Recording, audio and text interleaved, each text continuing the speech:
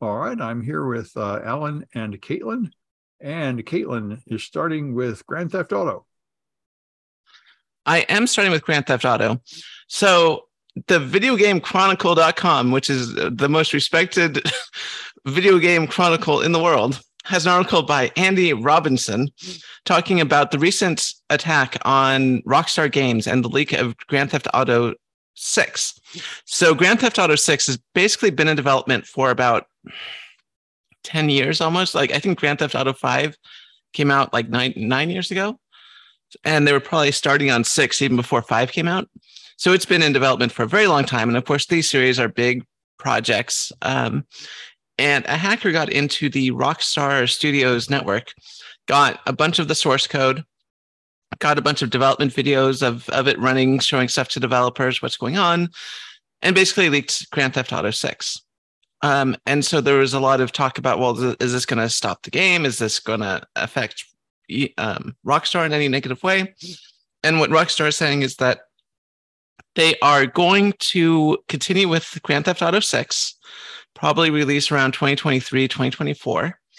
And it's not going to affect the timeline of anything. It is rather surprising that this much data got dumped from Grand Theft Auto 6, but it happened. And yeah, so now, Sam, your audio is not working. Yeah. Did they have any details of how the hack happened? They don't have any real big details. Supposedly, it was, I would imagine it's very similar to what we saw in Uber, which was a stolen credential, being bought and then being used to get on the system through maybe some social engineering. But there's no real details about what exactly happened to get the data out. But obviously, they must have transferred gigabytes upon gigabytes of data.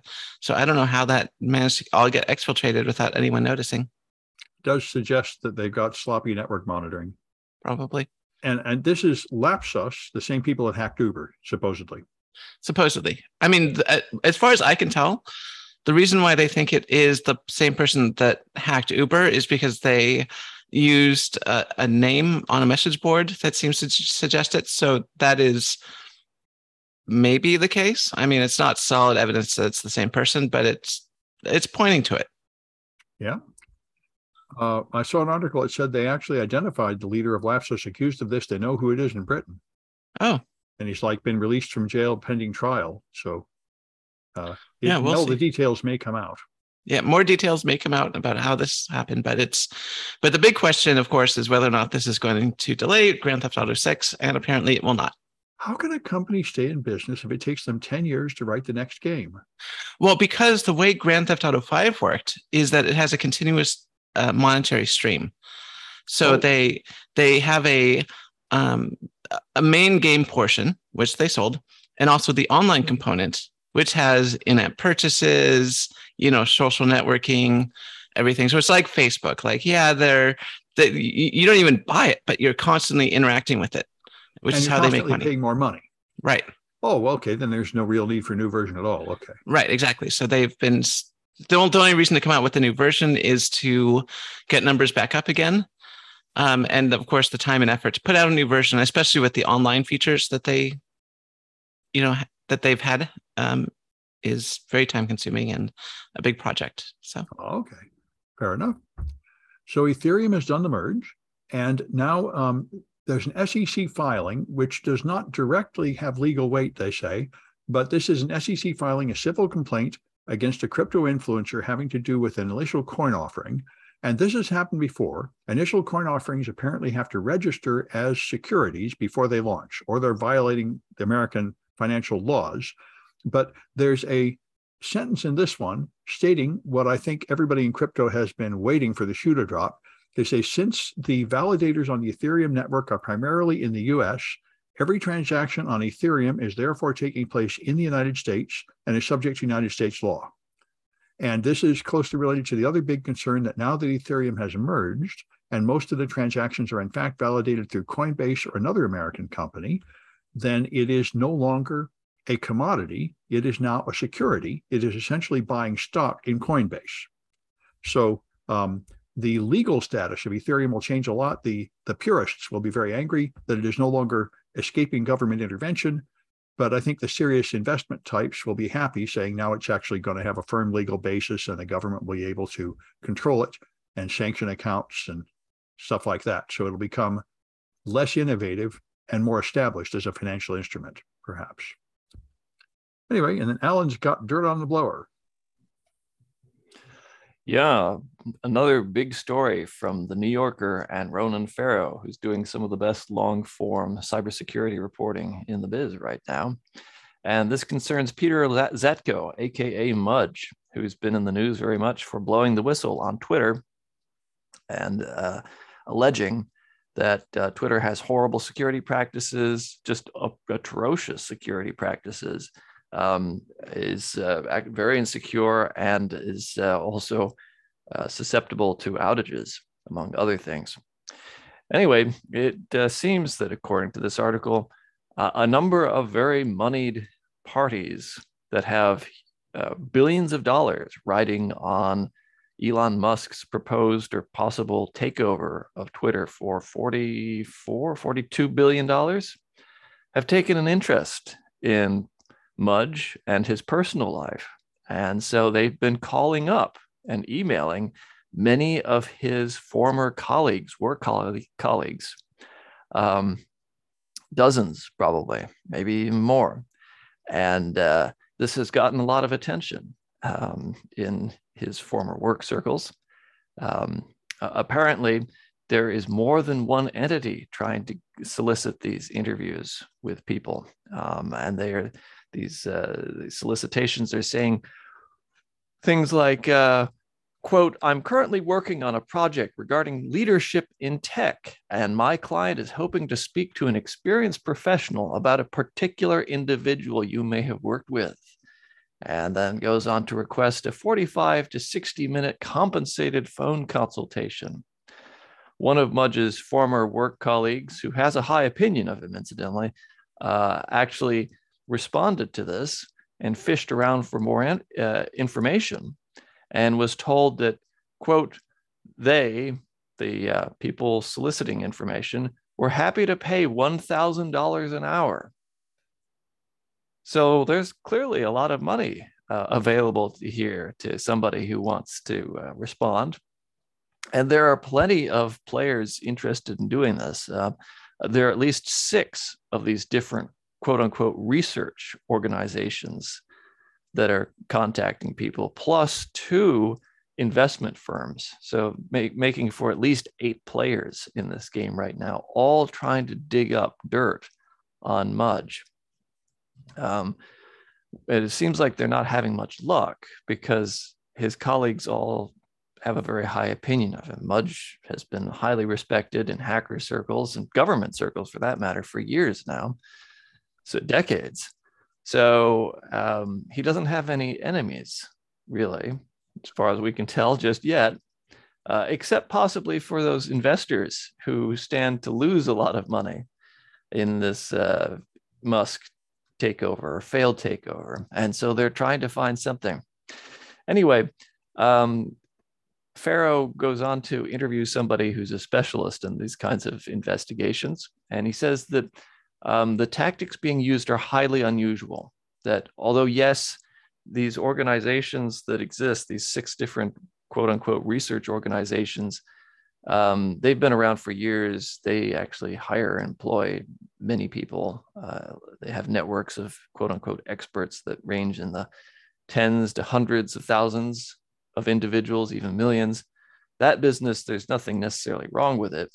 But the tactics that are being used in this case are questionable, unethical at best, and possibly illegal, and certainly exposes them to the possibility of a civil lawsuit. This is what the expert on this says. So all in all, a very, very messy situation.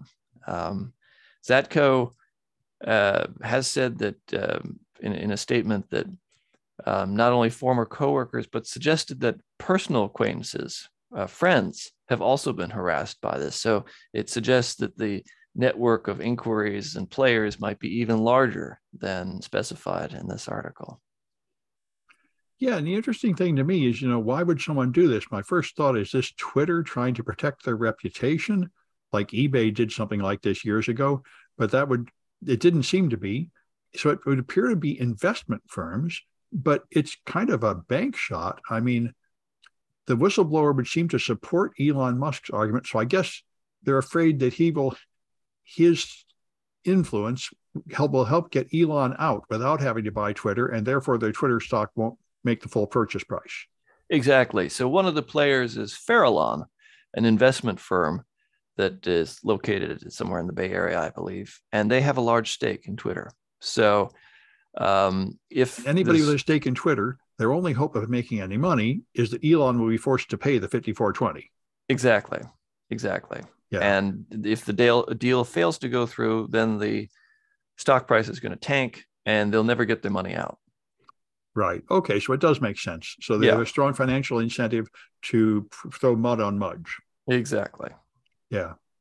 And, even if he has no enemies, somebody for the right price will lie. Yeah, right. Although $1,000 an hour is probably not enough in those circles. Well, they have to up the ante then. Yeah. Yeah. All right. And let's go back to Caitlin, who's got gambling. Yeah. So there's a bit of a backstory before I start this article.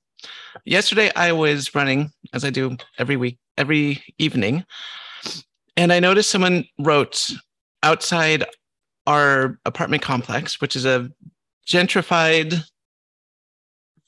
portion of the city that has been taken over by a lot of techies. They wrote F Tech. And I thought that is very appropriate. And I'm really glad they wrote that, even though I am definitely part of the problem. I do see the issue with what's going on here. And a good example of why the sentiment is so well-deserved is in this article by the Sydney Morning Herald. And so this article is written by Hamish Hasti, and it's talking about a 21-year-old kid, essentially, who now owes $100,000 through online gambling. So what happened, of course, is that this kid found online gambling sites, and Sam's green screen is showing. And what happened is that the kid got sucked into gambling, right? Instead of using technology to make the world a better place, to solve, serious real world issues, to protect customer data, stuff like that, some company decided the best thing to use technology for is to, create gambling sites and feed people's gambling addiction and not set any limits as well. So if people owe $100,000, then they owe $100,000. And that's what's happening to a lot of these young people who, don't even realize they have maybe addiction tendencies. They get on the internet, they start playing video games, they start getting onto online gambling, and suddenly they owe over $100,000. And this is the article talks about multiple children that this happens to. And there's very little in the way to stop kids or very young adults from accessing these gambling sites. And there's very little safeguards in place to say hey, you owe over $1,000, maybe you should cut this out. It's a problem. And one that doesn't seem to have any very simple solutions, because it would have to be sort of an international, coalition, to go after this. Because if you were in France and you said, hey, we have a gambling problem here, we'll say no gambling sites are allowed in France. Well, you just move your servers to Hungary. I don't know. It reminds me of Robinhood, where the same thing happened. Yep. Some young person got $750,000 in debt, or they thought they were, so they just killed themselves. Yep. Yeah. So it's, like I said, there's just no safeguards, no, and it's just pure predatory practices, essentially. Yep. That's the problem with regulating the internet. And it doesn't look like there's going to be any meaningful regulation of the internet coming in the government. Like I said, no one government can regulate this, because unless you start censoring the internet, which is its own set of problems that is not worth dealing with. Well, a lot of people are trying, but they can't agree on what they want. No. All right. And so I was very surprised to see this document. The Ron DeSantis took a bunch of people from Texas who were legal asylum seekers and sent them on an airplane to Martha's Vineyard in order to create a spectacle for Fox News. And this was arguably an illegal move.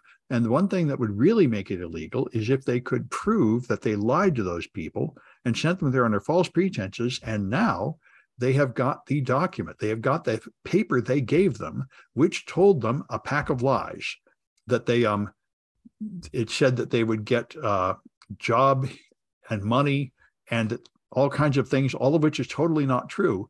So they've left documentary evidence that they completely lied to these people and tricked them into boarding this plane under false pretenses. And so there's a lot of talk about prosecuting DeSantis and his gang for kidnapping, which may well be true. This is sort of like Trump and those classified documents. I mean, Trump made it so far by never leaving a paper trail.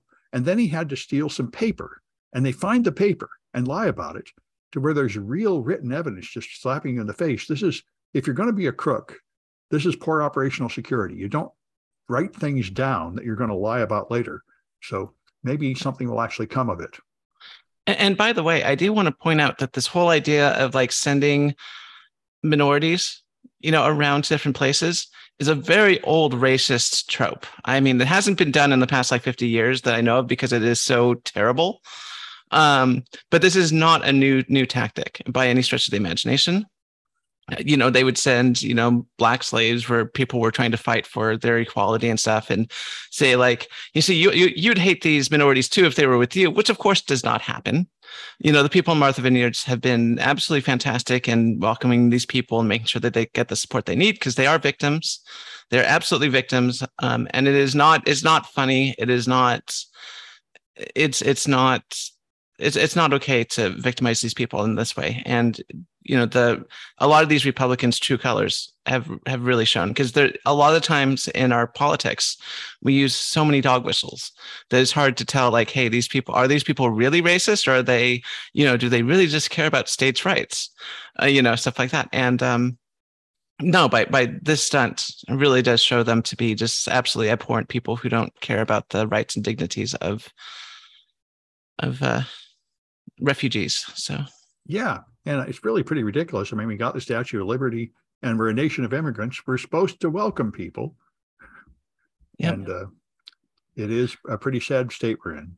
Yeah, and I mean, and it shows their state of mind that they thought that if we send these people to Martha's Vineyards, they will become KKK members too, which shows that how they think of themselves. Like, oh, we're bigots, so if they have to deal with it, they'd be bigots too. And it's no, that's not the case.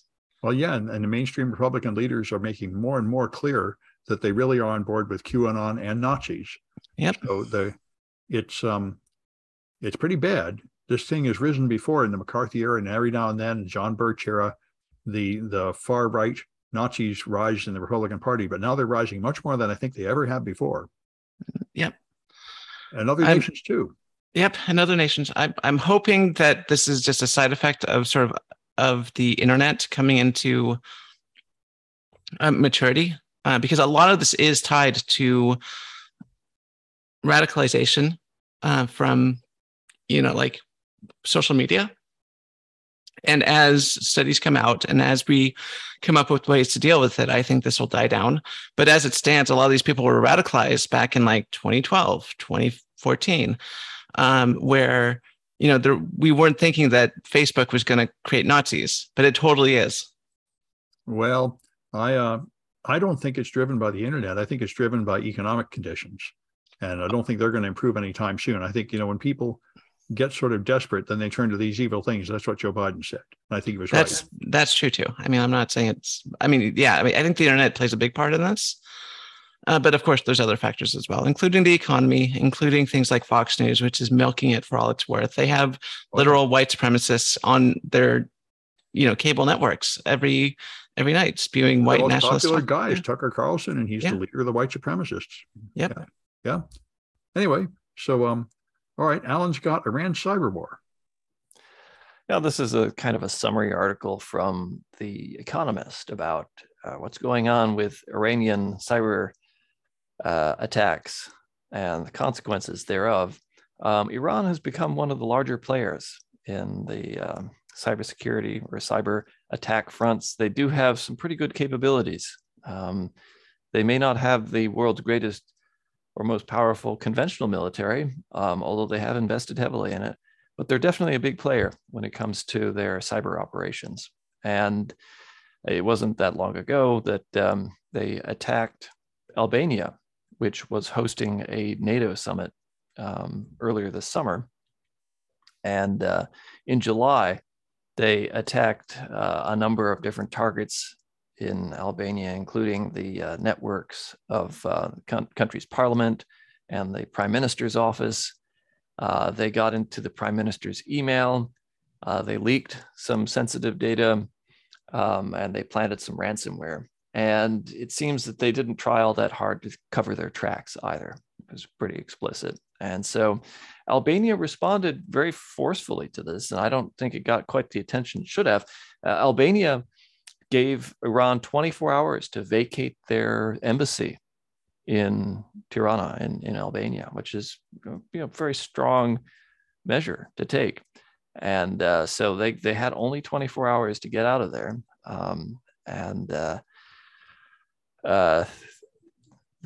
This is only actually one in a number of efforts from Iran. Iran's also been very active in attacking Israel lately. And Israel has responded by hacking back, interestingly. So it seems that Iran has entered into a new period of greater aggression. And this is particularly interesting in the context of the Russian invasion of Ukraine. Of course, Ukraine is not a member of NATO, but Albania is. And in the case of a cyber attack, which potentially affects infrastructure, there's the question of what would happen as regards Article 5 in the NATO Charter. And Article 5 is the mutual assistance in the case of an attack on one of the member states. If one NATO member state is attacked, all NATO states are supposed to come to the aid and defense of that state. Article 5 was not invoked in the case of the attack on Albania, but could that happen in the future if, say, Iran attacks the infrastructure like the electrical grid or the power, or rather the sewer or the water supply of a NATO member? Then will the other NATO members be obligated to respond? And we've already had cases where, for example, Russian hackers have attacked the American infrastructure. These hackers may or may not have been working at the behest of the Russian government, but they were certainly working with the tacit, maybe don't call it approval, but a blind eye from the Russian government. So what is the state of responsibility as pertains to NATO's Article 5? This is yet to be decided, but some interesting questions raised by this attack by Iran on Albania and Albania's response. Yeah. Now, I've been seeing this go around for at least the last 10 years, trying to decide the military role of cyber attacks. Right. And it has a real role. Apparently, Russia did execute a number of cyber attacks in Ukraine that just haven't gotten proper attention or haven't been reported. The Ukrainian government wants to tamp down on that right now because they need to control the information sphere in the war. But it sounds like actually Russia did have somewhat more success than has been publicly acknowledged. Yeah, I mean, most of what we see on the news here seems to be Ukrainian propaganda. Well, it's certainly very pro-Ukraine. That's right. Yes. Yeah, we're only seeing one side. Yeah. Anyway, all right. And Caitlin's got the Space Telescope. Well, not me personally, but NASA and many space agencies have to deal with a big issue with the Space Telescope. So CNET has an article talking about how the James Webb Space Telescope is so good at detecting photons that the planetary models used to understand the data coming in needs to get updated, which is a very good problem to have in my book. So what's going on? So imagine that you have a brand new video game console. And this is the example they use in the article, like an Xbox. And you hook it up to like an old CRT TV, and you can't read the text anymore. You're just, it just can't handle the input. That's kind of what's going on with the data coming in from the James Webb Space Telescope, that they're trying to look for data on, like what various exoplanets' atmospheres are made of, and what's going on with every single photon that comes into the image. And this thing really does have very precise measurement capability. So it's looking at like every photon that comes in, and it can determine details from that photon, like individual photons that are coming in, which is amazing. But it also means that our models that we've been using to understand data from telescopes just don't have the capability to deal with this much data.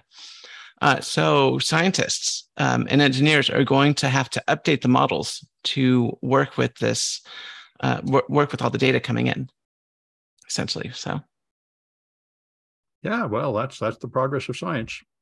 It very much is, and that's, like I said, a very good problem to have, and it just shows you how well designed the James Webb Space Telescope is, and how much more science we're going to get out of it. Yeah. All right. And so the Washington Post and other outlets have an article about this. Facebook and Twitter took down some accounts for coordinated inauthentic activity that were from the U.S. government. And as a result, they said, it was really pretty easy to find these. I'm sure our enemies can find them. And it revealed that the U.S. government has been performing offensive cyber activities and imitating what the Russians do, putting up lies, smearing dirt about people, putting up fake accounts to try to amplify things. And they said, in fact, evidence shows that those weren't very effective. And what really is effective is actual real people posting things. And now they're having a review of the Pentagon's psychological online attacks, saying, these attacks seem to be unethical and not furthering our values and not really furthering our goals. And so you need to examine what you did and why you did it, and hopefully come up with a better doctrine moving forward. It looks like we're trying to imitate the Russian propaganda that was used to affect the 2016 election and other things, and we're not doing a very good job, and we're not sure we really should be doing that. So these all sound like very good questions. I hope we end up with good answers. And last, Alan's got some Linux books. Yeah, it's another Humble bundle that I think folks might be interested in. If you pay $40, you can get 21 different ebooks from No Starch Press, which is my favorite technical publisher. And it's a really good collection of books. Not to turn this into an advertisement. By the way, we don't receive any ad revenue or affiliate funding from this at all. But for folks who want to save quite a lot of money, for $40, you can get books like The Linux Programming Interface, which retails for like $100, plus some other really good books like How Linux Works, Practical Linux Forensics, which is a new title from No Starch. I'm interested in that myself. Some books on DevOps, Kubernetes, a good intro book on Linux called Linux Basics for Hackers. I recommend that to students. And also Your Linux Toolbox, which is a kind of a crude cartoon on various Linux tools and commands and such, which I think is quite nice. So $40 will get you all these different books. Quite a good deal. Strong recommend. Of course, you can also access all of this stuff through the CCSF library for free if you're a City College student, or you can also use the San Francisco Public Library system to also access all these books for free through the O'Reilly Safari catalog. Yeah, that may have something to do with why I heard book publishing is just a terrible business. You can't make any money. Yeah, it is. And I think both the authors and the publishers aren't really making much money off of it. The authors do this more for a professional reputation enhancement than any kind of compensation, really. Yeah. Although No Starch is a much better deal for the authors than most publishers, but still, I think there's just not, all the people I know that have written books say it isn't really a productive use of your time as far as money goes. Right, right. But for those of us interested in reading the books, I'd say it's well worth our time. Oh, absolutely. The books are important for the consumers, and people do it just sort of as a labor of love, and it is like promoting your brand or something. Yes, yes.